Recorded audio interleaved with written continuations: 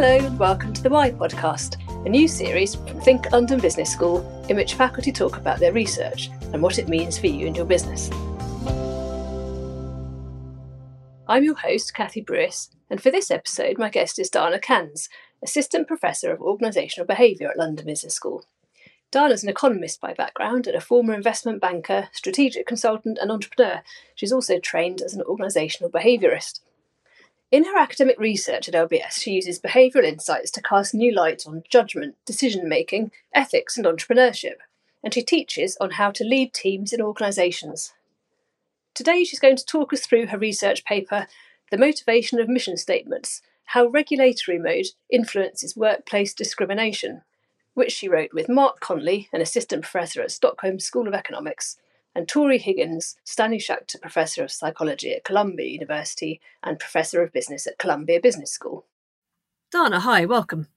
Now, for this research, you looked at the language used in the mission statements of certain franchises, using something called regulatory mode theory. I'll ask you to explain what regulatory mode is in a minute. But first, tell me, what made you want to carry out this piece of research? Great question. So my colleagues and I were following the coverage of workplace discrimination cases that were unfortunately unfolding at all of these fast-growing companies over the few years that preceded the onset of our research. And in doing so, we kept noticing something that was interesting, and that was the fact that journalists kept mentioning different versions of the phrase, act first, ask questions later, and suggested that this attitude may have companies rushing in to make decisions without stopping to consider their consequences. And so what those journalists did not realize, likely, was that they were inadvertently referencing this psychological theory of goal pursuit known as regulatory mode. And so we, as researchers of this theory, Professors Mark Conley and Tori Higgins and I, recognized that their references were emblematic of this mode of pursuing goals that in some way prioritizes urgent action, which is known as something called locomotion mode, over thoughtful consideration, which is known as something called assessment mode. And I'll get into that in a couple of minutes. But this realization served as the basis for that published peer-reviewed research. And so those induced into locomotion tend to be concerned with realizing change by managing this quick and uninterrupted movement. And those individuals induced into assessment tend to be concerned with critically evaluating and comparing options in an effort to make the quote-unquote right choice. Why did you look at franchises in particular? So we were going through the U.S. Equal Employment Opportunity Commission archives, so the EEOC archives. And while we were doing that, we noticed that time and again, franchises kept popping up in this archival newsroom that we were going through. And they were involved time and again in incidents of workplace discrimination. And so that actually makes sense since they're human capital intensive businesses that employ a large percentage of hourly paid workers, some of whom are living at that poverty line. And so these are the very people most susceptible to and affected by workplace discrimination. So we wanted to focus our efforts in this high impact setting. And at the same time, franchises are actually these fast growing entities that also happen to have consistent rules in place that they're supposed to abide by, including those governing ethical standards that they're meant to uphold across all of their many locations. And so these large nationwide organizations have a significant labor market impact where they employ a sizable amount of the workers in the U.S. labor force. They're also subject to these influences that we wanted to explore. So your paper starts with an example, a man called Casey Crothers, who was basically fired from 7-Eleven after asking for a temporary transfer to a different position because of a disability. And what's interesting is that 7-Eleven has a code of ethics, which includes non-discrimination standards. And you say in your paper that 90% of companies in the States have policies against discrimination. So in theory, everyone should be being treated equally. But then these cases do still happen. And that's obviously bad for the organisations, not just if they get sued for compensation, but also in terms of their reputation and low morale and high staff turnover. So your study is looking at mission statements. The point of mission statements is they tell employees this is what the common goal is and this is how we expect you to get there. So tell me more about this regulatory mode theory and why that's so useful here. Sure. So as I was saying before, we're researchers of regulatory mode theory, and so we recognize that the references that we had been seeing in those press releases were emblematic of this mode of pursuing goals that prioritized urgent action, which is otherwise known as locomotion mode, over this mode of prioritizing thoughtful consideration, which was known as assessment mode. And so those induced into locomotion, as I said earlier, are concerned with realizing change by managing this quick and uninterrupted movement, as opposed to being in assessment mode, where you're more concerned with critically evaluating and comparing options to make that right choice. And so to pick up where I left off there, we wondered if an organization's mode of pursuing goals might influence employee engagement in these workplace discrimination violations that you just mentioned, that were highlighted in the paper's introduction. And so our hunch was that this connection could, in fact, help explain why these ethical transgressions continue to persist across these seemingly progressive, fast-growing organizations that had already adopted these ethical codes of conduct meant to prevent workplace discrimination. And so we knew from years of the behavioral science research that we can enhance our likelihood to behave more ethically when we increase our attention to ethical standards like non-discrimination policies. But the question remained in the academic literature as to what else organizations can do to increase their employees' attention to those policies and standards that they already have in place. And so what we reasoned was that due to their concerns for controlling urgent action, those locomotors are unlikely to take the time to seek out that requisite information and expend all the effort needed to attend to ethical standards. But in light of their concerns for finding the truth of a given matter at hand, we anticipated that assessors were instead likely to dedicate that time and effort required to fully consider those ethical standards and consequently engage in less discriminatory behavior. So those were our predictions. So basically, if the focus is on getting the job done and getting it done quickly, in that mode, people are more likely to ignore the ethical standards. And even if it's there in the mission statement, it doesn't make enough difference. So how did you go about testing it? Tell me about the archival data study first. We first wondered how we can actually observe these varying levels of goal pursuit in organizations. And it turns out that these mission statements that companies tend to have represent this handy written manifestation of the phenomenon that we're looking to get at, because these statements are designed to guide employees on how to pursue their organizational goals. And so in order to analyze them, my co-authors and I first went about constructing and validating a dictionary of locomotion and assessment terms with the help of the 11 foremost researchers in the world on this topic. And so we leveraged this dictionary to perform an analysis of mission statements of non-discriminating companies versus ones that appeared in the U.S. Employment Discrimination Archives that I just mentioned over the past decade, for over 550 of them in total. And so what we found in this archival analysis is that the motivational language of the violators' mission statements was in fact distinct from that of non-violators, where the discriminating companies had mission statements with significantly higher levels of locomotion terms and then significantly lower levels of assessment terms than those that didn't discriminate. And so notably, the non-discriminating companies had mission statements that were essentially neutral in terms of the predominant regulatory mode. So in other words, the locomotion minus assessment levels in those mission statements, which suggested to us that the locomotion and assessment levels can act as these really interesting countervailing forces that can serve to limit an organization's discrimination exposure. And so the way that we can think about it is that where violating organizations are motivating employees to just do it, the non-violators motivated their employees to do the right thing. And you also incorporated some information on these various companies from Entrepreneur magazine. So you went beyond looking at the mission statements. You were also looking at other really rich information about these different franchises as well. Yeah, so in terms of what we looked at, we had a number of different control variables in our models.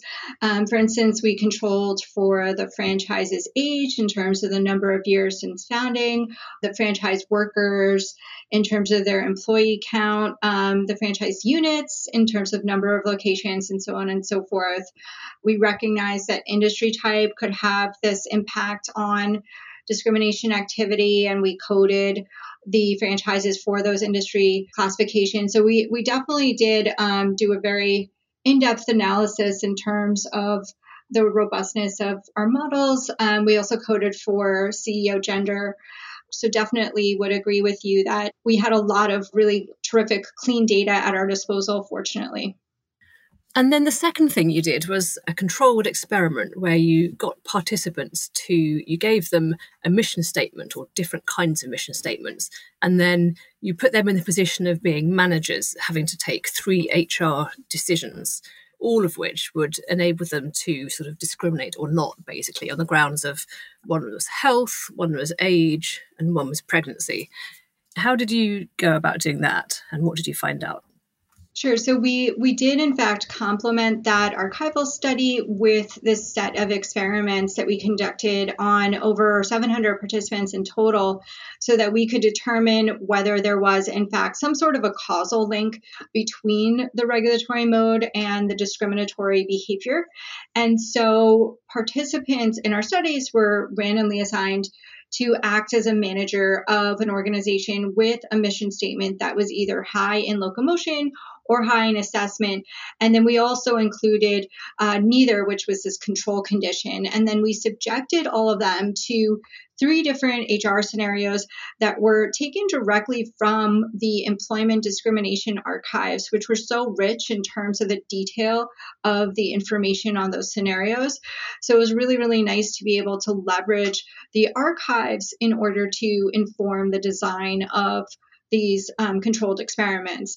And so we went ahead and asked the participants to make these managerial decisions where we knew from those same archives, the EEOC archives, we knew that one choice represented a direct violation of regulations based on those archives, while the other choice did not violate the regulations. And so what ended up happening is these experiments were able to reinforce our archival observations in this nice controlled environment that also allowed us to account for things like participants' familiarity with non-discrimination policies and other relevant factors. And so we confirmed that exposure to mission statements that are high in locomotion as opposed to assessment not only increased the odds of a would-be manager discriminating, but also caused a given participant to do so significantly more frequently as well. So looking at these findings, what are the takeaways from this for people running companies now in terms of when they're thinking about their own mission statements? Obviously, language makes an enormous difference, and we know that. But this is very specific, like choosing particular words rather than others. So what would you recommend? Great question. So I would say that there's several key practical takeaways from this research.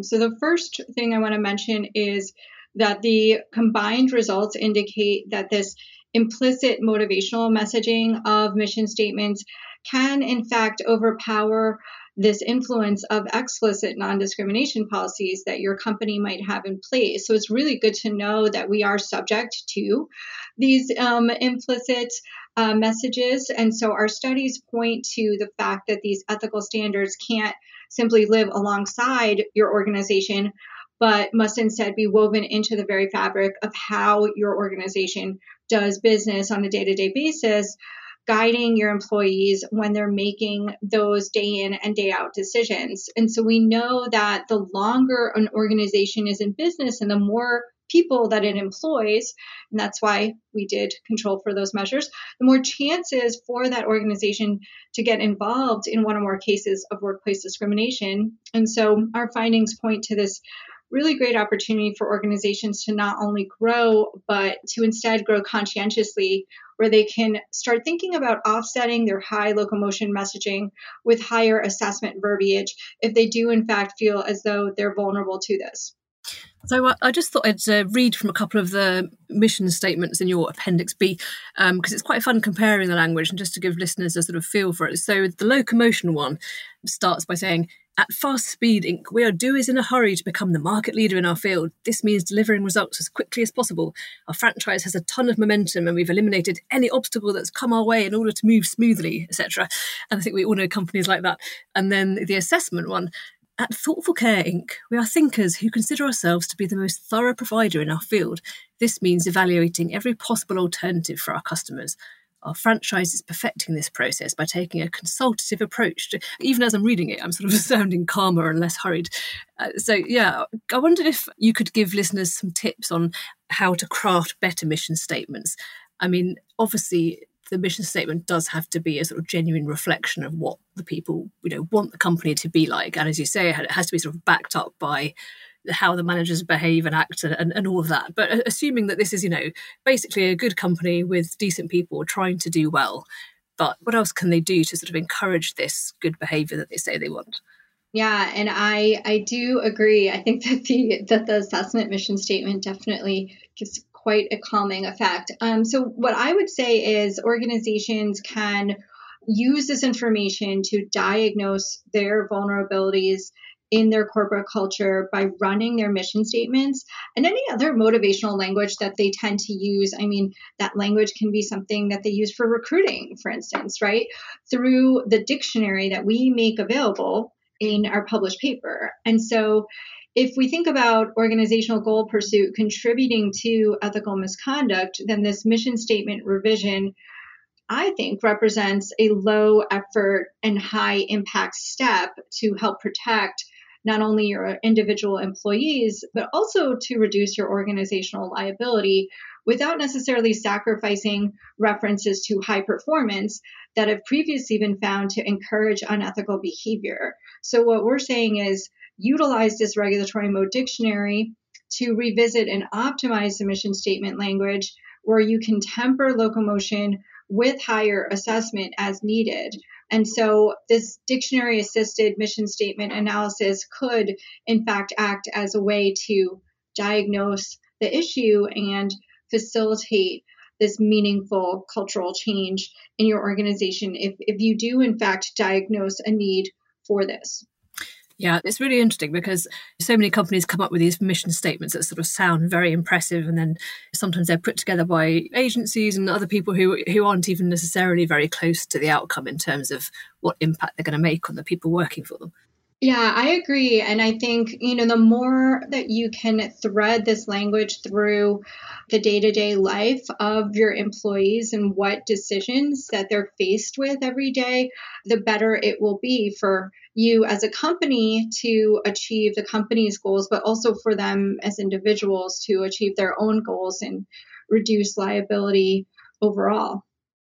And Dana, I was curious because I know obviously you were an entrepreneur yourself in the past, whether this research has made you look back at your own mission statements and consider what you said. Yeah, I think that this is so incredibly relevant for the world of startups at large. And I definitely have woven in this information into an HBR article that we co-authored after publishing this work in the peer-reviewed journal. And we talk about companies like Uber. We've also looked at and detected high degrees of locomotion over assessment in companies like WeWork and so on and so forth that have been exposed to vulnerabilities in workplace discrimination. So it's definitely very tangible information for the startup community, I would say. Mm-hmm. And something which you've obviously have experience of yourself, so you've got a particularly good insight into how these places work. I think so. I do. I mean, I've seen this grow at all costs attitude permeate that world. And I think, if we're able to take some of the good with it and reduce some of the bad, then that would be great for everyone, as you said. Great. Well, thanks, Dana. It's been so interesting hearing about your research. And it's really making me think more about language and how we use it. I'm going to be thinking about this when I look at anything to do with mission statements from now on, and also thinking about language more generally as well. Thank you for having me. So there we have it. If you want your employees to make good, sound decisions as they go about their day-to-day responsibilities, watch your language in your mission statements and think really carefully about what messages you're conveying to them. Because if they think that all you care about is selling stuff quickly, they're more likely to discriminate at the end of the day. The Why podcast is brought to you by the editorial team at Think at London Business School. Follow us here for more episodes on iTunes, Spotify or SoundCloud. And for more faculty research insights, go to london.edu/think.